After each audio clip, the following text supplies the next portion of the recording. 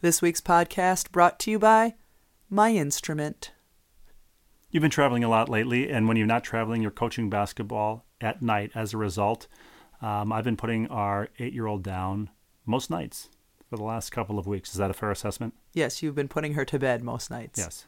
Well, what did I say? Putting her down. Oh, it's not like a diseased horse or something. No, I've been putting her to bed most nights, and she did say to me last night, "Is Mom going to be home tonight to put me to bed?" And I said, "No, she's at your sister's high school basketball game." And she had a deep sigh, and she said, "Will Mom be home for Christmas?" Yes, I'll be home for Christmas.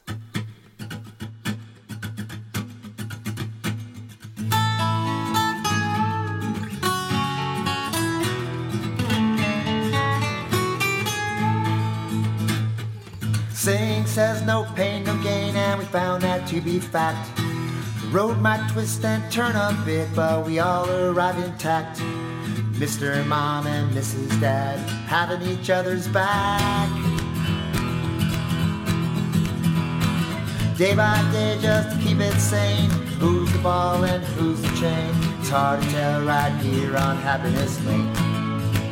As anyone can hear from the sound of my voice, it's not normal. I lost my voice this past weekend. I coached 2 basketball practices on Friday. Then Saturday I coached 2 basketball games in 1 practice. And as I was going to the airport, I could tell that I was losing my voice. This happens to me, once a winter time? Every year. This is the earliest that's happened. Yeah. Usually it's like in February, but if I get a little bit of a head cold and then I'm coaching and using my voice a lot, I lose my voice. So I get on the plane because I did a game in Texas on Sunday, and I knew that my voice was a struggle, so I did not speak on the plane the best I could. I didn't talk. Woke up Sunday morning, I didn't talk. By the time I got to the arena, I was hoping that I would have some semblance of a voice, and it was not good. But we had a stage manager. Every game there's a stage manager. It's a person who hands the play-by-play person all the promos and stuff they have to read. At the announce table? At the announce table. And she was unbelievable. She could be one of the best stage managers ever. She kept bringing me warm water with some tea. She put honey in it. I was drinking that throughout the game, so it let me have at least a little bit of a voice. The worst that this has ever happened was actually in the summertime, which is unusual because I don't really coach in the summertime, and that's when I lose my voice. But anyway, it was because you're a yeller during practice? Well, during games and practices, you have to. I don't yell at the kids, but when you're coaching, you're using your coach voice because it's loud in there. Anyway, so a couple summers ago, I'm going to Phoenix to call a game, and I knew I was losing my voice, but I thought it was going to come back. And I woke up in the morning and I had no voice at all. I barely, not even a whisper voice. And so anyway, so I immediately went to an urgent care. And when I was at the urgent care, they gave me a shot, an anti-inflammatory shot in my arm. And it took the inflammation out enough for me to at least have barely a voice. But I was able to call the game in Phoenix that day with... I don't remember who it was. I'm assuming it was with Ryan Ruocco. But anyway, I did not have to get a shot in Austin, Texas, but my voice is still struggling pretty mightily right now. And Ryan Ruocco, he's fanatical about taking care of his instrument. Am I right? Oh, and can I call it his instrument? You can call it his instrument. I'm sure. Yes, he's fanatical about taking care of his instrument. And also his voice. Yeah, right. He before when we're sitting down before a game at the announce table, he does these warm-up exercises for his voice. And then right after a game, he does these cool down exercises for his voice, which are hysterical. They're just these sounds he's making. He's blowing air and doing these different things. I think about once a week, he goes to a vocal masseuse.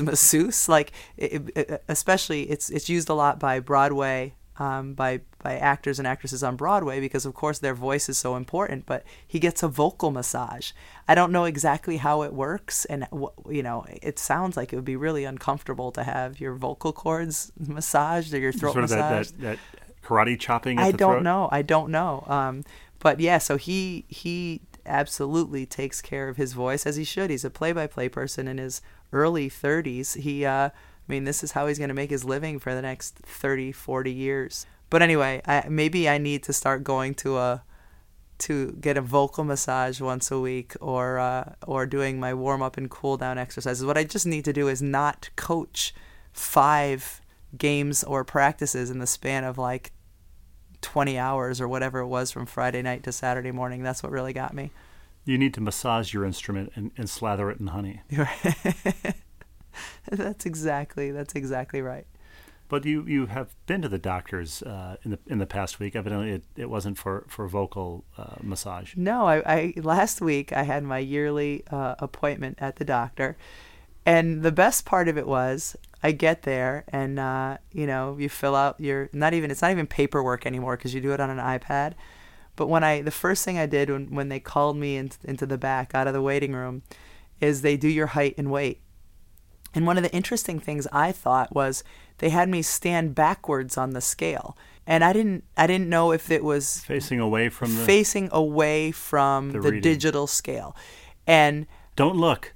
Yeah. Shield your eyes. Yeah. They didn't blindfold you and have you face forward? Well, I wondered because I was at the woman doctor. It was my yearly appointment, and so it's all women who are there stepping on the scale. So I don't know. I don't know if it's because women can be so self-conscious about their weight. I don't know if that's why they have you step on backwards so that you don't see the number and then break out in tears. I don't know. But that wasn't the most interesting part. The most interesting part was when I got off of the scale / height thing, and the shortish nurse said, she told me how many inches I was, and I was doing the math in my head thinking, this doesn't sound right. And then she said, you're 6'2" and a half. 6'2" and a half. 6'2" and a half. I've spent my adult life as a 6'4" woman, so 6'2" and a half. And so then we were sitting down and I said, are you sure you got an accurate reading on my height? And I said, because I don't doubt that I'm shrinking. I just doubt that I shrank 1.5 inches in the last year. And maybe I've shrank a little bit, but there's no chance I'm only 6'2" and a half. There's just no chance of it. So anyway, I found that, you and I have been making jokes the last week about how I'm shrinking. The incredible shrinking woman. By the time you're my age, you'll be 5'2" and a half. I know. That's the beauty of it. As I said to you, I should make sure, our youngest is 8 years old. And so, unlike her older siblings where when they grow out of clothes, I keep them for hand-me-downs. And with our 8-year-old, when she would grow out of something, I'd give it away or get rid of it. Well, now I need to keep it for me. Because you're Benjamin Buttoning. Because I'm shrinking, and in 10 years from now, I'll be able to wear her little rompers and her jumpers and her little person's clothes. Well, it will be interesting to see how short you are. What is it, a year from now when you have your next appointment? Tell us, when do you have your next appointment? Well, that was an interesting part too, because as I was leaving, when you leave, that's when you make the appointment for the following year. And I went to make the appointment, and the woman, the receptionist, said, well, 2019 is all booked up, and we haven't opened the 2020 calendar yet, so you can't make your appointment. 2021's not looking so good either. I just looked at her because I was a little bit confused, thinking wait a minute, this is a joke, right? I understand it's December, but 2019 is already completely booked. And she said, and we haven't opened our 2020 calendar. And I said, well, so when will I know? And she said, we'll give you a call when we open the 2020 calendar. And I said, okay, should I expect that call within the next 6 months? And she said, I don't know. I'm kind of new here. And I said, well, am I going to be able to actually see a doctor within about a year? Within a year, within the next 13, 14 months? She couldn't tell me that either. So I mean, it's ridiculous. I've experienced that with our kids and the pediatrician. It can be hard to get an appointment, 6 months out, but usually within a year you're fine to get their next physical. But to not be able to make an appointment for the next year plus is absolutely unbelievable. She didn't tell you to call Ticketmaster Friday morning at 10 a.m. and just keep trying?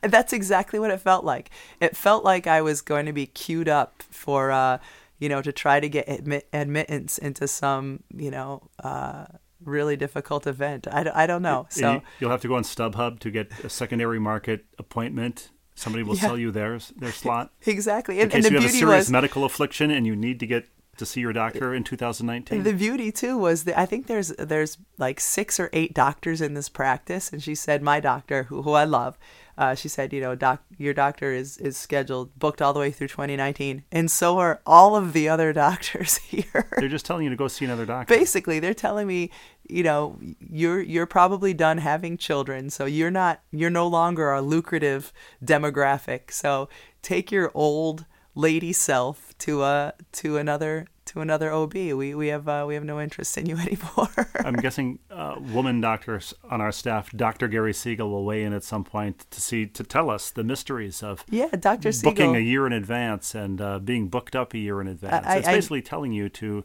find another doctor. I need to know this. And of course, the OB has to leave. They have a ton of appointments they have to leave open for women who are who get pregnant. As the commercials say, women who are or may become pregnant. Right, exactly. Because when you're pregnant, you have to go see the doctor very frequently, especially if there's any complications at all. It's even more frequently. You're in that doctor's office all the time. And so they do have those appointments available. It's just the yearly physical appointments. Maybe they're just phasing them out. Maybe they're just completely, not worth their time anymore. And so they're just trying to push me back to a general practitioner. Next time I get a query from a magazine editor, I'm going to tell them I'm all booked up for 2019, and I haven't opened my 2020 schedule yet. Try that with any other job. Try that with any other job. That's exactly right. Well, that also makes me think I was opening some sort of an account recently. When the first time I wasn't opening an account, I was just doing it online for the first time. And so when you do that, you have to answer a bunch of security questions, and you choose which security questions to answer. And I was completely stumped because I couldn't answer any of the security questions that I had to choose from. And I'm going to tell you what a couple of them were. One of the questions was, what is the name of the medical professional who delivered your first child?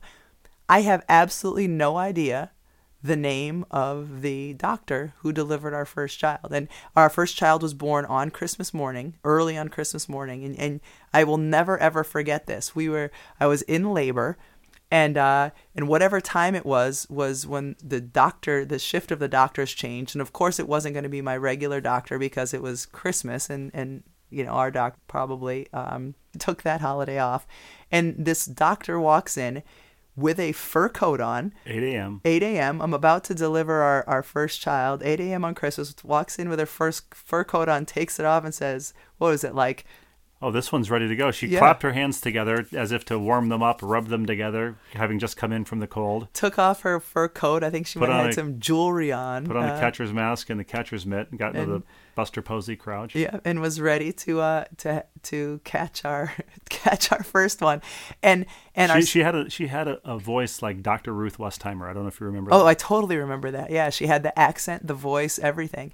Then our second child, I have no idea the name of that doctor because it wasn't my doctor, but wasn't any of the 6 or 8 or 10 in the practice. They also come and go like a thief in the night. They're there, they deliver the baby, then they're out of there. Yeah, it's the nurses who do absolutely all of the work. Literally, who was that masked man? Yeah, our third child, I would have to look on the birth certificate for children number 1, 2, and 3 to know the name of the doctor. Finally, when we had our fourth child, it was my doctor who was working that night, the one who I hopefully will be able to see in 2020. But yeah, so that security question, I had no idea. And then here was another security question. On what street is your grocery store? I have no idea the name of the street.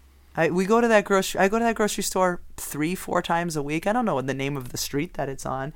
Here was one. What is the name of your 3rd grade teacher? I know the name of my 4th grade teacher, Mrs. Jones. She was a phenomenal teacher. Don't remember my 3rd grade teacher. Do you know the name of your 3rd grade teacher? I do, but how is it even secure to put in the street that your grocery store is on? If somebody knows is vaguely where you live, they can pretty easily guess what grocery store you're in. And then this was my favorite one, though. This was the question that really got me. The question is, what is the name of your favorite niece or nephew? What is the name of, not your oldest niece or nephew, not your youngest niece or nephew, but what is the name of your favorite niece or nephew? And do people really have favorite nieces and nephews? What is the name of your favorite child? Right, exactly. I mean, there was fortunately a place where you could make up your own security questions. And so I did that because I could not answer any of those. We also have a couple of dozen nieces and nephews. So even if you did have a few favorites. You know what would, not only do we have a bunch of nieces and nephews, it would take me a minute to figure out how many. If the security question was how many nieces and nephews do you have, that would take me some time. Well, What number are we at, by the way, on that? I'm not sure. The good thing is that you can't answer your own security questions to give you access to your various accounts, but Russian hackers have no problem getting into your accounts. Well, this was another fun thing that happened to me this past week, is I had a few accounts get hacked. And my first one that I noticed was my Instagram account, not the Ball and Chain Instagram account, not Ball and Chain Podcast, but my personal Instagram account, which is Promise50, because when I opened the account, Rebecca Lobo was taken. So I couldn't have my own name. So my Instagram account is under Promise50, or it was. And then the other day, this was Friday, I go to look at Instagram Friday night, and I see that my Instagram account is no longer there. And so I go in, I had our daughter look at her Instagram account, and she said, look, and it was all of my pictures were there, all of my followers and the people I follow, but it was somebody else's name. It was no longer Promise50, it was some other name.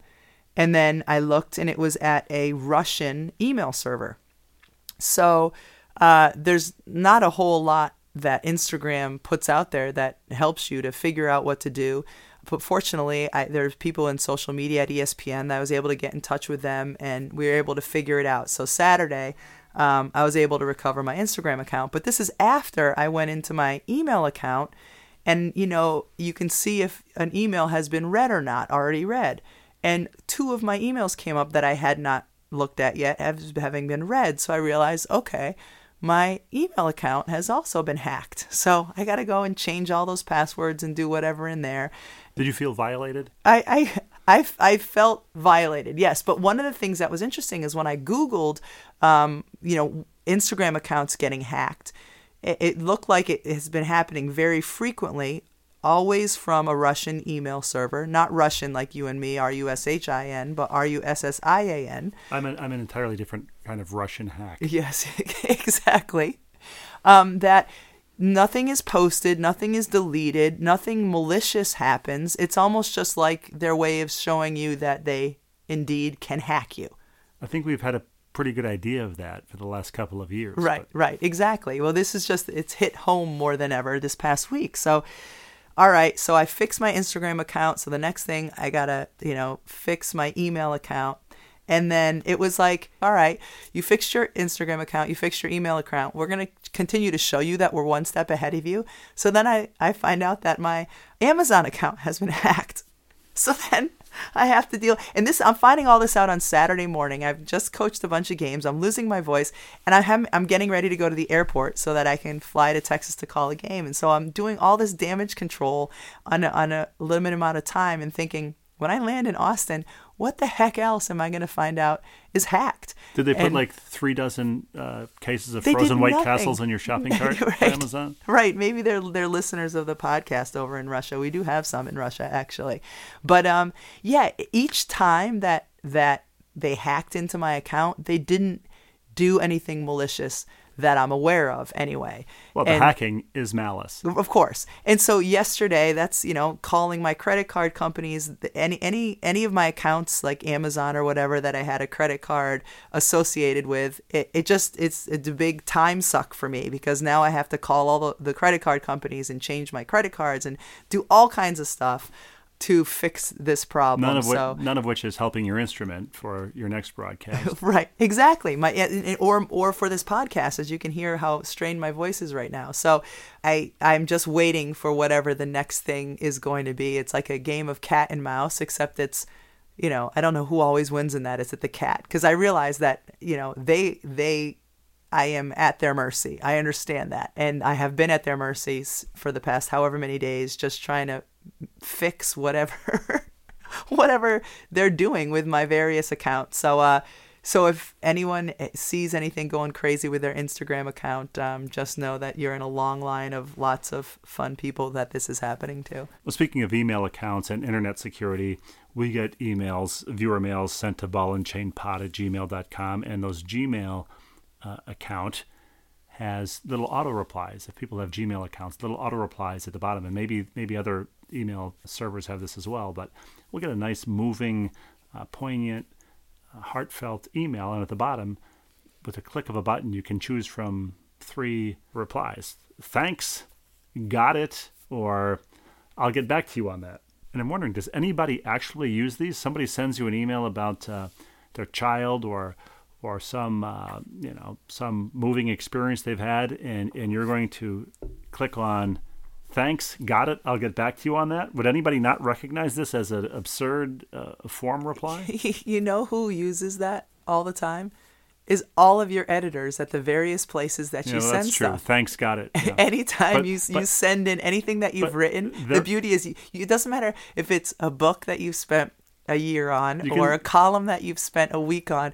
The reply is always, got it, thanks, got it, whatever it is. The beauty of sending in like a 90,000 word manuscript is not hearing anything, because the person does have to then sit down and read it over a period of days or weeks.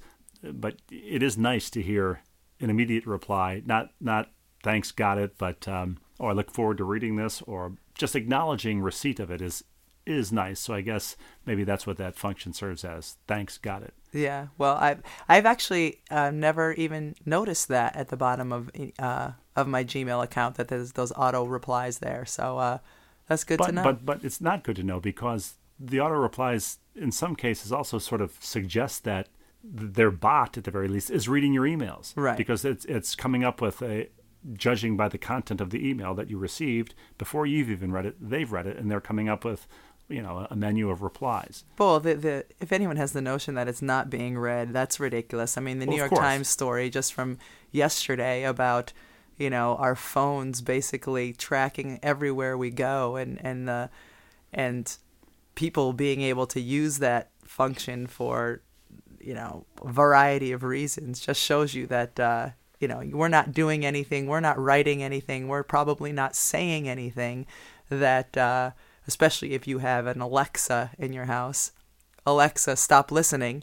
I mean, everybody knows what everybody's doing in some capacity. But in the response to everything, to all of your privacy, is that somebody wants to steal something of yours or wants to sell something to you. Isn't that the bottom line of everything? Yeah. Last week, I was on a conference call for one of the boards that I'm on, and this was just like out of nowhere, but it made me smile as I'm on this conference call. And one of the guys on the call was just making an example of something and hiring somebody, and he said, for instance, that he used was, if your boiler explodes, you're going to need to have somebody come fix the boiler. And I just love the fact that after all this conversation that we've had about boilers and that we don't have a boiler and how much it upset your brother that we were talking about a boiler that we don't have. And other people. People were upset that we didn't know that we didn't have a boiler, was that this was the example that was used on a conference call by a guy who lives in Connecticut, presumably in a house that's not 150 years old, that I think maybe it is that people around here just call stuff a boiler when it's not a boiler. You got a bill with boiler repair on it. For a house that doesn't have a boiler. And speaking of your brother, for those, a special Christmas treat, holiday treat that we have for all of our listeners, at the end of the podcast, finally, the long-awaited single drops. Riding on My Stingray. Tom, Dick, and Harry. It's available on iTunes. I've already paid the 99 cents and downloaded it from iTunes. I was listening to it in the car yesterday. It's really a great song and super catchy. Somebody already replied on Twitter that it has a strong America the band, America vibe, like Ventura Highway kind of 70s, and it is kind of inspired by our 70s childhood, riding our Stingray knockoffs around our suburban subdevelopment. But an America vibe is a good vibe to have. And I texted that to Tom. I said this guy on Twitter said he's getting a strong America vibe, and Tom said that's kind of what we were going for.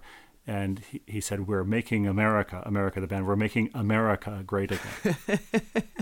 And if people could just have seen your air quotes when you did that. But it is a great song. It's a great song. I encourage all of our listeners to download it from iTunes. But we'll play it for But them at the end of our the show. gift to you this holiday season is going to be to have it in full at the end of this podcast. But we still encourage you to download it. And that shouldn't be our only gift this holiday season, because somebody, and I wish I had it in front of me, maybe you do as the curator of the Ball and Chain Twitter account. I hate that. Everybody's a curator of something these days. Like it's the Metropolitan Museum of Art. But somebody They sent are? us. Hold yes, on. Yes. Everybody. The verb curating is everywhere, and it's silly. But What are you I like a to curate my own social media feed. Anyway, No. Let's keep going. What are you a curator of then? I'm a curator of my own sock drawer. You sometimes when you put your mind to it, you have an impressive sock drawer. Well, thank you. What else? What else are you a curator of? I'm a curator of my baseball card collection in the unfinished part of the basement, moldering over there somewhere. I don't really. Could I be anything. considered a curator of our family? Like, could that be? I mean, you're selecting kids, getting rid of some, and putting others in there. I certainly hope not, but perhaps you could. What I was going to say was, riding on my Stingray isn't the only gift that you can give this holiday season, because as I think it was our resident educator in Indiana. I'm not positive about that, but somebody on Twitter sent us a photograph of their local gas station, and the marquee said, "Give the gift of gas." Oh yeah, it was our resident educator. It said what? Give the gift of gas. And she was wondering, is this a gift that I would be willing to give you this holiday season? I think that was at the pump, right? It was at the pump. Yes. At the pump, The and neon then marquee where it invites you to buy hot dogs and coffee. Yeah, It said, it also wants you to buy gift cards. But yes, give the gift of gas. Would you enjoy that if I gave you a gas card? Yeah. Remember, go ahead. That would actually be if your gift to me was not gas but a gas card. That would be a pretty good gift. I wouldn't hate that gift. How would it help you in any way? Because all you're doing is substituting your credit card for the gas card. It would just mean I'm paying for your gas month. But since all of my credit cards probably have been stolen by this point and That's at their true. limits, I'm going to need to live for the next few months solely on gift cards. And if My credit's going to be destroyed. and if you no longer have your instrument, I could give you the gift of gab. If Right. only I could. What if I lost my instrument? All of my credit cards were maxed out. That would not be a good way to start 2019. I have no doctor appointment. Like I should just skip 2019 altogether. I should just wait for everyone, including my own 2020 calendar to open. Just pull the covers up and tell people, have your outgoing voicemail say, I'm booked for I'm not accepting any assignments for 2019. I'm booked for 2019. I'll let you know when my 2020 calendar opens. Mom, what's for like dinner? that idea. What's for dinner? I'm booked for 2019. And my 2020 isn't open yet. Your father is curating dinner for the next year. Speaking of 2019 and 2020, I had a throwback to, 2000 experience when I was in Austin this weekend, and I checked into my hotel, and I had the guy who checked me in ask me something that I haven't been asked in I don't know how many years. At the hotel, the guy checks you in. At Yes. the grocery, the guy checks you out, Yes. right? It's usually a woman who checks me out at the grocery. Was the yes. guy checking you out while he was checking you in? I would have to think, of course he was. So I'm checking in, and the guy said to me words that I haven't heard in years Have when you checking shrunk? into a hotel. Are you 6'2"? No. What would be the other thing that you used to hear every single time you checked into a hotel and you don't hear at all anymore? Smoking or not? No, but close to that. He said, would you like a wake-up call? Nobody asks you No, that's anymore true. if you'd like a wake-up call, because no one gets wake-up calls because everybody has an alarm built into their phone. And so when you're in the hotel room where the alarm goes off at 6 a.m.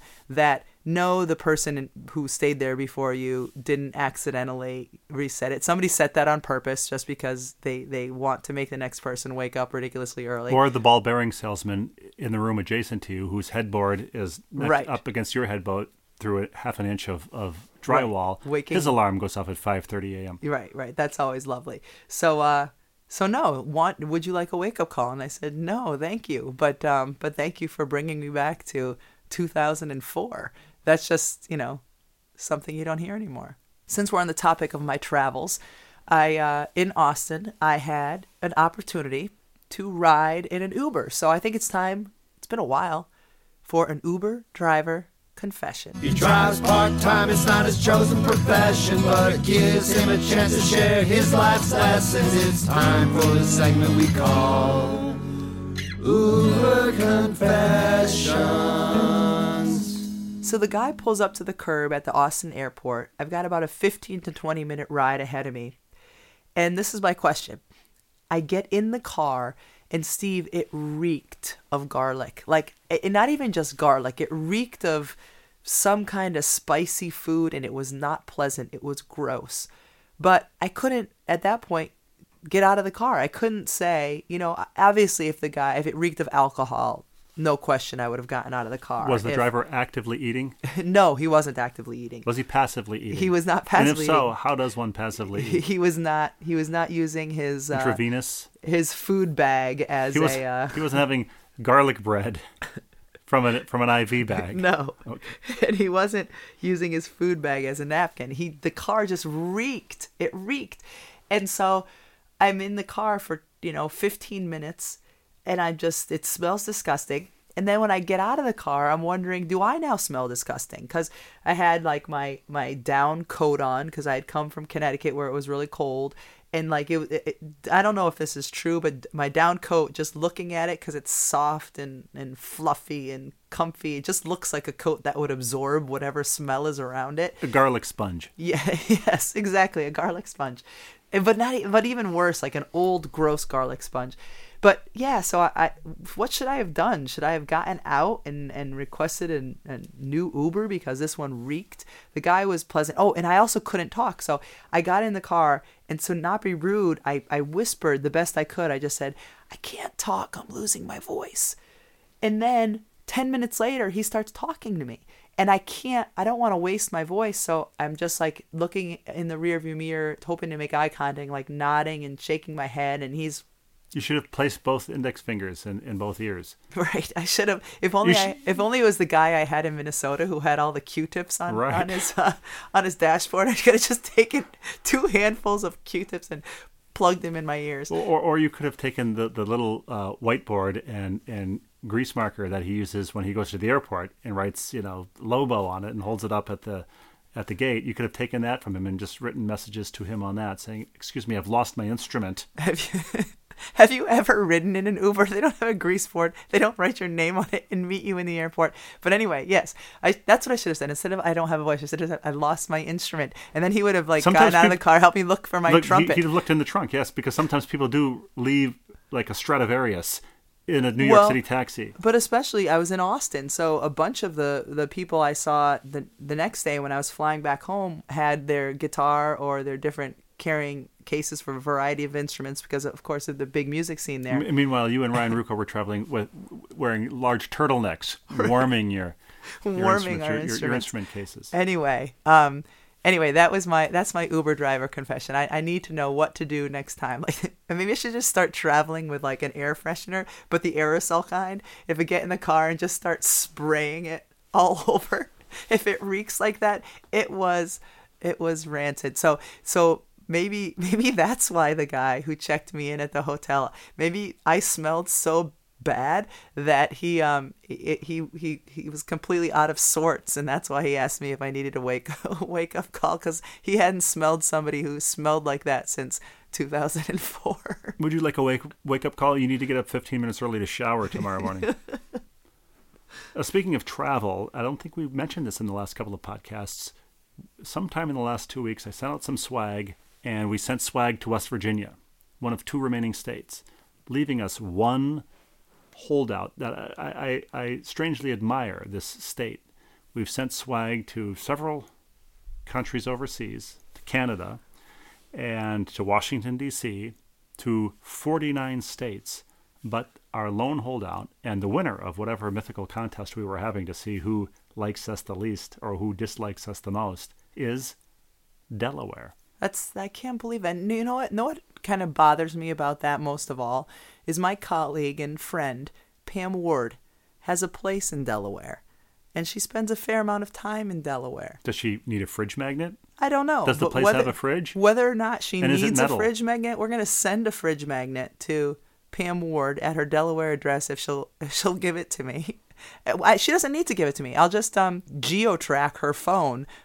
You know, I'll go find out from the New York Times article how to geo-track her phone. I'll get her address, and I'll just go there and place it on her fridge. Find out what street her grocery store is on, and we can leave it for her there. Exactly. We have a second gift for our listeners, a second holiday gift for our listeners. We know they know that they've got the Tom, Dick, and Harry song "Riding on My Stingray" at the end of the podcast, but we have another installment of Denny's Old Curiosity Shop. Who knows how many gifts are inside that shop? Let's go browsing. Let's open the doors and let the boy meet world. When this boy meets world. When I open them, I'm hearing creaking hinges. When I open Denny's email this week is simply titled "The Shop" with 2 P's and an E. So Denny with one N opens the shop with 2 P's, and Denny writes, "This bar goes nuts for a Chris Collinsworth slide-in."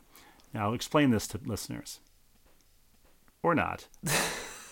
When Al Michaels calls Sunday Night Football with Chris Collinsworth, they always open with a single shot of Al talking about what's to come, and then at some point during his talk, Chris Collinsworth slides into the picture, right? Right. Slides into the frame and joins him to make the 2-man booth. And so apparently this has become a big thing in certain places on the internet. People love the Chris Collinsworth slide-in. And I'll try to post a link of this. I've been bad on our Twitter account. I got to be more active on our Twitter account. But I will find a link to the Chris Collinsworth slide-in so people can watch and see what we're talking about. But it's become a thing. People enjoy watching Chris Collinsworth sliding in after Al Michaels has talked. And I don't know if this is legend or I don't know if this is true, but I've heard in the past that Al Michaels has it written into his contract that he gets to be in a one-shot for however much time to start a show. So, you know, normally when you'd come on air, like if we're doing a basketball game and if we come on air and they show the announce booth, it's the 2 of us or 3 of us that are there. It's not just the play-by-play guy in his one shot before you pan out to everybody who's there. But legend has it that Al Michaels in his contract has it that he gets a one shot for however long, and that may be the reason for the Chris Collinsworth slide-in. I certainly hope that's the case because Al Michaels has earned it. But what Denny is asking is, do you have a signature? Would you like one of those signature sort of cold open things? Maybe dropped by crane into the middle of a 3-person. No, or popping up like yes. a whack-a-mole. No, it'd be much better to come up like in a Broadway floor, like a stage floor, yes. To come up. Pyro. It's like when Bill Walton, when he was I don't know if he still does it, but when he was having back issues, when he would call games, he was in a really high chair, like a throne. Not a high chair. That would be cool. That's what I would like. Put me in a high chair where my feet are dangling, like that kind of a high chair, and then the people I'm working with, especially if it's a 3-person booth, and like if it's Adam Amin and Kara Lawson with me, they are in a regular chair. So I'm like way above them, and they're in a regular chair. When I work with Ryan Rucco in the summertime, Ryan sits on usually a couple cushions because, just to even out our height a little bit. Even though you're shrinking at an alarming rate. Even though I'm shrinking. You 2 haven't yet met in the middle. Yeah, that would be maybe like a moonwalk. They show me moonwalking into the shot, hologram. And then I sit down. You just appear like I Dream of Jeannie. Those special effects where it's your 2 or 1 partner on the broadcast, and suddenly you just appear through. Like one of them snaps their fingers and then you're there. Absolutely, I would like that. That would be too. awesome and not very difficult to pull off. Well, the one who would like that the most would be our 8-year-old. She was the one before I was flying out to do the UConn game at Notre Dame, the biggest game of the year to that point, 1 versus 2. She hates when I leave, and she just said to me, "Can't they just dress somebody to look like you and let them call the game, and you can stay home with me?" And I just started laughing. I said, no, they can't just dress somebody. Although now you could feed that person Cyrano de Bergerac style, the lines. And now it would be much easier to do that, because it used to be, if they did that, they'd have to find a 6'4" woman. Now they only have to find a woman who's 6'2.5". That expands the pool exponentially. And you don't have a voice, so it could be anybody. Right. It truly could be anybody. Denny writes also that he just saw Aaron Sorkin's adaptation of To Kill a Mockingbird on Broadway. He's a real man about town, Denny, these days. It was tremendous. If you get a chance, go see it, Denny writes. Steve, which one of your books do you think would be best adapted into a play of some kind? A live stage play? I don't know. It would be hard to... Probably not The 34-Ton Bat. I'm guessing that would not be the best stage play. I think Stingray Afternoons could be adapted to screen or stage, but I'm interested in Aaron Sorkin's To Kill a Mockingbird. Are there a lot of sort of walkie-talkie scenes with Scout and Jem, the walk and talk, as in The West Wing? I don't know, you're a connoisseur of The West Wing. I've watched every episode of The West Wing. I loved The West Wing. I really like Aaron Sorkin. Sports Night, he did Sports Night, which was a takeoff on Sports Center back in the heyday. I really like Sports Night. What's his the one he did for HBO? The Newsroom. That was Aaron Sorkin, right? Right. I love The Newsroom. And the Facebook movie. Yeah, we should get tickets to that. That'd be a great Christmas present. You could get us tickets to go see To Kill a Mockingbird on Broadway. What if I've already purchased you the gift of gas? Well, you can give me the gift of gas to help us get to see that. But need I remind you that you already asked me for a Christmas present, really told me what to get you, and that was perhaps because of your recent brushes with hacking, that was a document shredder. Oh, that's true. I did ask you to get me a document shredder. I totally forgot that I asked for that. And now you no longer want it. No, I do still want. See, I'm a practical gift asker. Like, I asked for things. The other day I went and I had a piece of paper that I wanted to shred, and I realized our shredder has been broken for 2 years, and so I said, you know what, that would be a good Christmas present. Can you get me a document shredder? It's practical.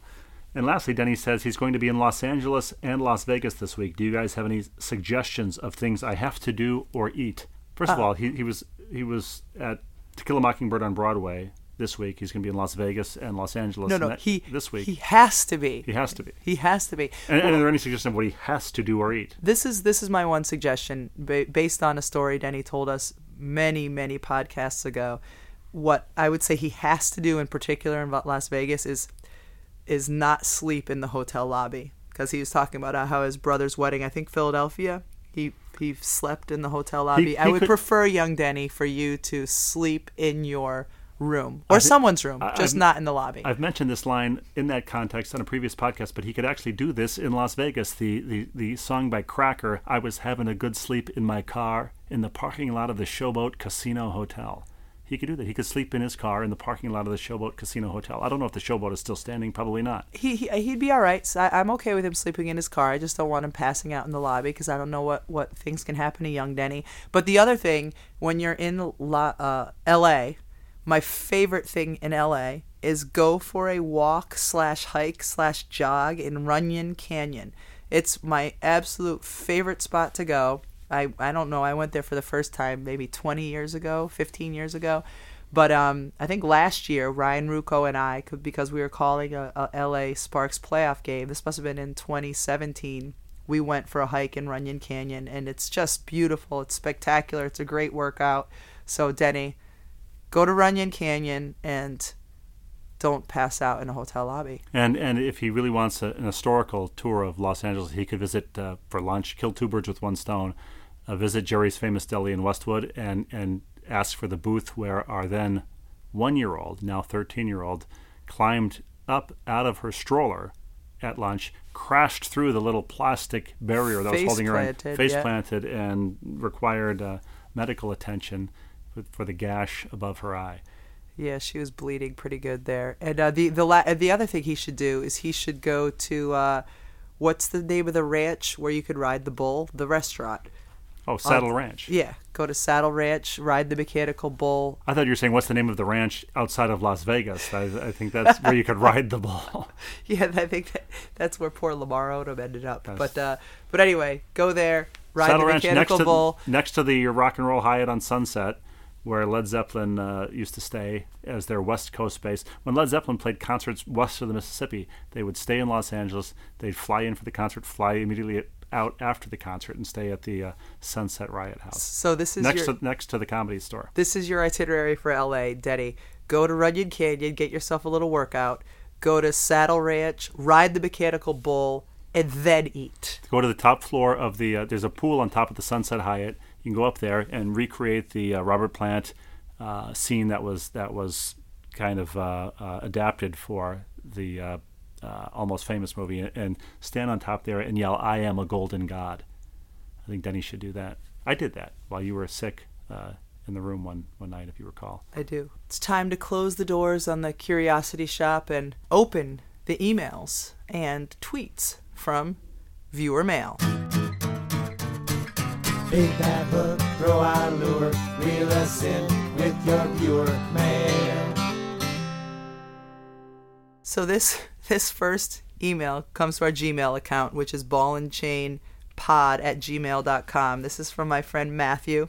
He said, so I run a bar and we opened a new game room. The music situation isn't ideal, so we use phones and Spotify to play music.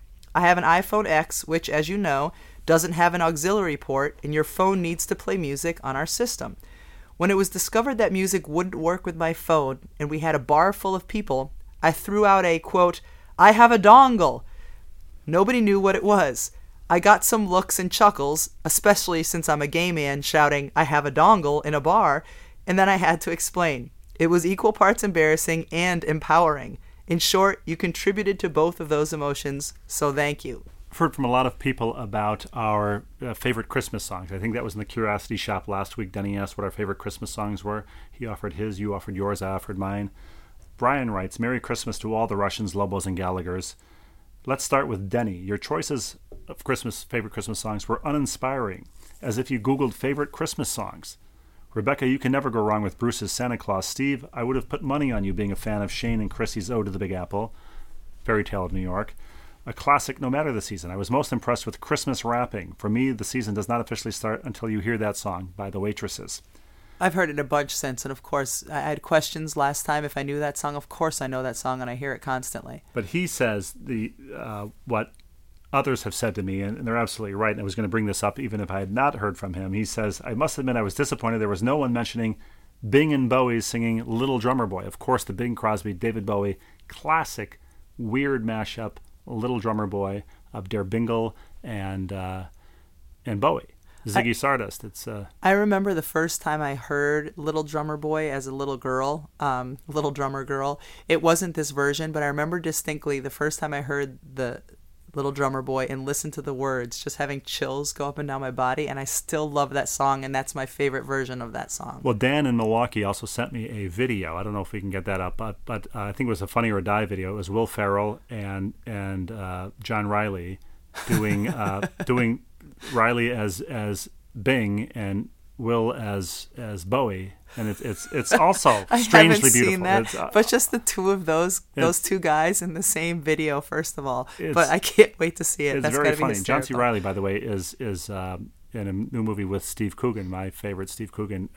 They play Laurel and Hardy sort of at the end of their careers in the late 1950s. They were touring around with no money, and the sort of whole silent comedy thing had passed them by, and I can't wait to see that. That's going to have to be my next racket. If my instrument doesn't heal, and if I completely lose my instrument, I'm going to have to bring back silent comedies. Absolutely. But Brian writes beautifully. He says, in a way, that little Bing and Bowie, Little Drummer Boy, in a way it shows the true meaning of Christmas. Despite our differences, and you can't get much different than Father O'Malley and Ziggy Stardust, we can do beautiful things together.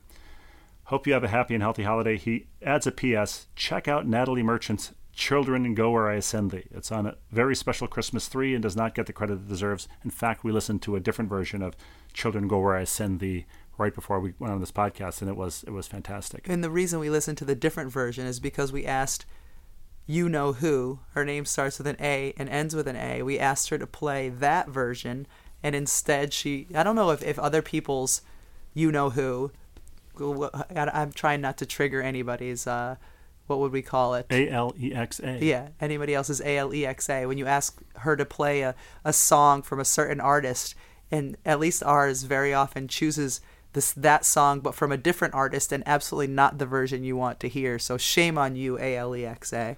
And I should say, my friend Dan also added to this list of great Christmas songs, and his family in Milwaukee, they have a special affection for the Ramones' Merry Christmas, I Don't Want to Fight Tonight, which is a great song. Also, you can YouTube it. The Ramones, Merry Christmas, I Don't Want to Fight Tonight. And I heard on the radio, listening to the holiday channels as we drive to and from school, I heard Do They Know It's Christmas Time? And I had forgotten the absurd Bono line in it that is just unbelievable. The line, tonight, thank God it's them instead of you. This is the song about the Feed the world. Children are starving. The starving children, and tonight, yes. Get on your knees and thank God that those children are starving and not you. 30-year-old Bono. Well, and Bono's a gifted songwriter. He probably and a giving person. He probably could have tweaked that. He takes care of his instrument. Yes, he does. This one comes from Twitter, which is, again, our handle on Twitter is @BallandChainPod. From Chris. Rebecca, how do you and your broadcast partner decide the side of the announce table you sit? So, how do we decide which side of the announce table? Well, first of all, we're not sitting on the court side. Yeah, I was going to say this. The side facing the court, I think, would be better. Yes, we're going to be facing the court. But the play-by-play is always the left, the far left. Why? And then I don't know why, but that's just the way it's always been done, and that's where they're... What would happen if you reverse it? You should have a special week of games where the play-by-play sits on the right and just see what happens. Well, there's kind of an order of things, because actually the play-by-play isn't the farthest person. The farthest person is the stats person. And this is only in the Northern Hemisphere. If you're calling games in Australia, it's all reversed. It's completely different. So you have a stats person who has the stats monitor, and they are feeding us, writing down stuff on paper and sending it down throughout the game. The team is on this run, or this has happened, or, this is the career high of this person or whatever. So the stats person is there in front of the stats monitor. So if they were at the other end of the table, it'd be a problem because the other end of the table doesn't have a stats monitor. So you get the stats person play-by-play. Then in a 3-person booth, like when we do it with me and Kara, it goes Adam, Kara, and then me. I don't know if any thought at all goes into the order. I sure didn't give it any thought and don't care. This past weekend, it was Adam, Coach Landers, and me, and that's the order that we had the table again. And Coach Landers was raised up from the floor. He ascended into the broadcast table. Yeah, he drove in on his rascal scooter. Yes. And then he was unicycle, the seat height. Red Panda's unicycle. He was spinning plates. Exactly. By the way, Red Panda was at the UConn Notre Dame game. You didn't tell me that. Yeah, Red Panda was buried there. the lead. I know. Red Panda, earlier this year, in January, Red Panda, for those who don't know, is a basketball halftime performer extraordinaire, acrobat, spins plates, rides her 25-foot tall unicycle, 25 feet tall. It's very tall. It's very tall. And a $25,000 unicycle because she had it stolen from the San Francisco airport earlier this year. Police were looking for a man juggling plates in a frantic low-speed chase. Was it the Golden State Warriors that purchased her a new one? Somebody, I believe so. Yeah, sports team purchased her a new unicycle. So I don't know if a new set of wheels, as I like to say. I don't know if Kara has given any thought to where she sits. I just sit in whatever seat's available. But now that has been established, it goes Adam and then Kara and if God forbid something happens to Adam's instrument, it's the person sitting immediately to him who moves into the play-by-play role, and it just goes down the line like that. Yeah, maybe it's an order, the succession order. Right, okay, to ballandchainpod@gmail.com. Lauren writes, our resident educator, "Hey, Rebecca and Steve, just had one of those weekends when I doubted my parental ability and just basically said to heck with it. I wallowed and then got back in the saddle. We've all had those moments. I have 3 kids, 2 boys that have ADHD, and one of them is giving us a devil of a time. How do you handle 5 kids? I mean 4 kids. Sorry, Steve." Crying emoji. Is there a special meditation you do, or how much alcohol to make the mom stop? Thanks, resident educator on the edge and needs these 3 weeks to fly by. You know what she needs? she needs to let everyone know her 2019 calendar is full, and she hasn't yet opened 2020. That's what Lauren needs. I think Lauren needs just to hold up for 3 more weeks, and I have a feeling, my fingers are crossed, she's going to get the gift of gas that she suggested I give you. Yeah, that is challenging. Sometimes, if she could find a way, it's hard as an educator, but if she could find a way in her job that maybe every month or every 2 months she has to go on a road trip somewhere where she's in a hotel with a wake-up call and origami Kleenex, but is away from her children overnight, it might be good therapy for her. I kid you not, the 3 auto replies that I could have offered Lauren at the bottom of this Gmail are, yes, we can do that for you. I will look into this and get back to you. And I don't, sorry. I don't, sorry. That would be a lovely one. So, but Rebecca, do you have a remedy? I don't, sorry. In all honesty to Lauren, that is the reason that I wake up early in the morning and do my exercise. I need my 40 minutes where I have no one's voice, none of our children asking me for anything, where I don't have you saying anything to me. And like, to wake up, that would be my meditation, is waking up and having silence for 40 minutes before the onslaught of requests and demands starts with our children. So Bob in New Hampshire writes, and I love this. He encloses a photograph. Rebecca and Steve, we've recently discovered your podcast. My wife Michelle and I are enjoying getting caught up as we travel to our daughter's basketball events. One's a sophomore at Ithaca College, one a sophomore at Tilton School. The attached picture was sent to me by our then 10-year-old the day after Halloween. Please note the lower right corner where she offers up the sacrificial lamb, and there's a photograph of her daughter, 10-year-old daughter's, Bob's 10-year-old daughter's, then 10-year-old daughter's Halloween candy, sorted, organized by brand. And there's a note that says, I will know if you took any, 2 exclamation marks. A little PS in the lower right corner, you can have the Baby Ruths. Brilliant. It tells you so much about that little 10-year-old's personality. A, in that she sorted the candy. B, in that she probably made an inventory, took inventory of the candy, will let you know that she knows this stuff, so if you take anything. But finally, she's also a giving person, but you can have the Baby Ruth. Actually, Baby Ruth, I think, is an underrated candy bar. It's not, I still say it's better than Snickers. People don't agree with me on that, but I'm a fan of the Baby Ruth. On this subject, and this is our last viewer mail. No, I've got one more. You've got one more, okay. Yep. On this subject, I'm sorry. Hello, my friends. Whoppers, Whopper Juniors, and Sloppy Joes have been great topics for discussion lately. As a husband who has been trained to get napkins with fast food and who keeps a few in the car door pocket, I have to support Rebecca regarding the foolish use of a food bag as a napkin absent an emergency. Of course, since many husbands can't remember to get napkins, an emergency invariably occurs. At one hospital at which I practice, along with lunch and breakfast being served, there are various drinks, coffees, and sweets available. Attached is a photograph of what was out on a Sunday afternoon.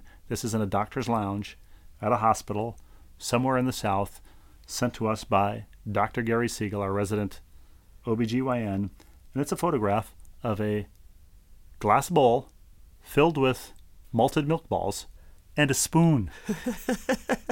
Just that touch of class, I think. Well, the one place that they're very aware of germs is in hospitals, and so they don't want people digging their hands into the malted milk balls. They want them spooning them out and putting them in their hands. I think this answers our questions. It's doctors who face backwards on the scale, and they've transferred that to patients.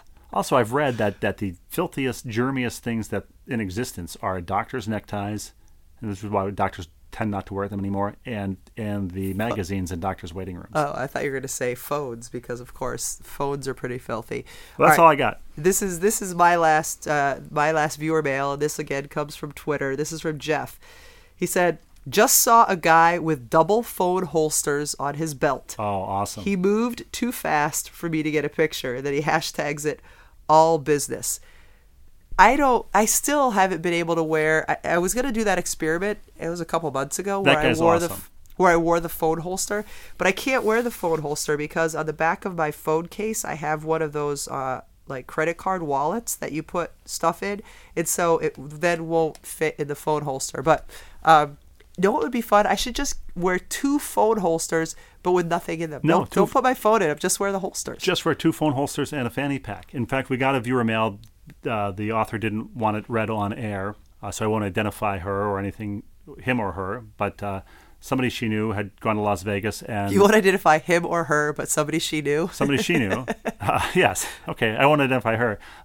His husband, I think, went to Las Vegas and returned with a photograph of flanked by 2 Las Vegas showgirls, presumably in full showgirl regalia, which is very little. But the one of the showgirls was wearing a silver lame fanny pack. Do you think she was wearing it the traditional way, or do you think she was wearing it as the bandolier? I don't know. I'd like to see that photo, but Well, perhaps we'll never know. There you go, Denny. That's what you need to do in Vegas. You need to find the showgirls wearing the fanny pack, take a photo, and let us know exactly how that looked. But while we still have a few listeners here, I want to do justice to Tom, Dick, and Harry's new single. You know them from our theme song. They've got many other songs, and they've just dropped this new single, Riding on My Stingray. We'll put the lyrics out there at some point in case Tom's not enunciating, but I think this is my favorite song of theirs. It's a fantastic song, and not only listen to it, enjoy it here, but in the hopes that they will be able to produce and record more songs, please go to iTunes and download Riding on My Stingray by Tom, Dick, and Harry, guys. Today, once again, play us out.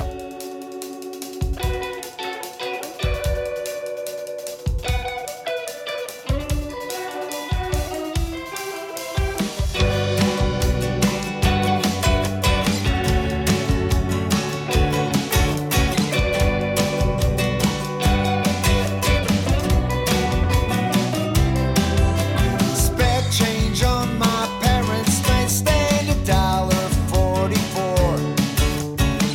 I put it in my pocket as I'm heading out the door. And then I mount my trusty steed with a sparkly banana seat. She's got a 3-way gear shift knob. Hey, where do you wanna meet? It seems everything is possible for me. Riding on the Stingray, I've got the world at my feet. Riding on the Stingray. Riding on the Stingray, I've got the world at my feet. Riding on the Stingray.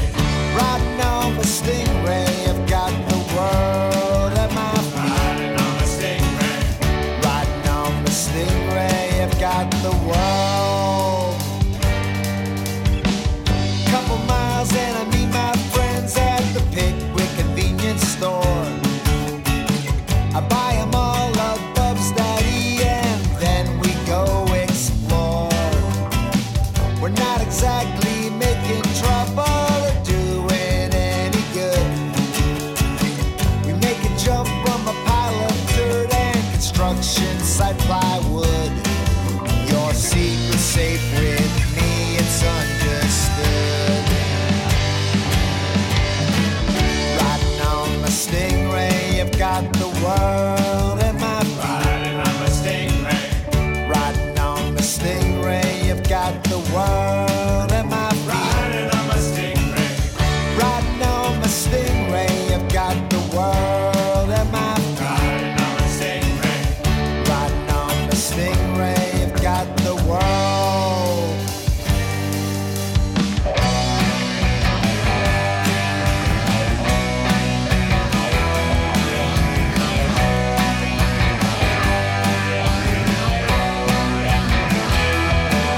It gets me where I wanna go, in the sun or rain, with the feeling now of independence that I'll never have again. Few more scars and a few more stories, you know the day's been good. We play a game of kick the can back in the neighborhood. Shooter bottle rockets high right before we hit the hay. Then off the bed to dream instead of life on my Stingray. I'm dreaming of the possibilities. Riding on the Stingray.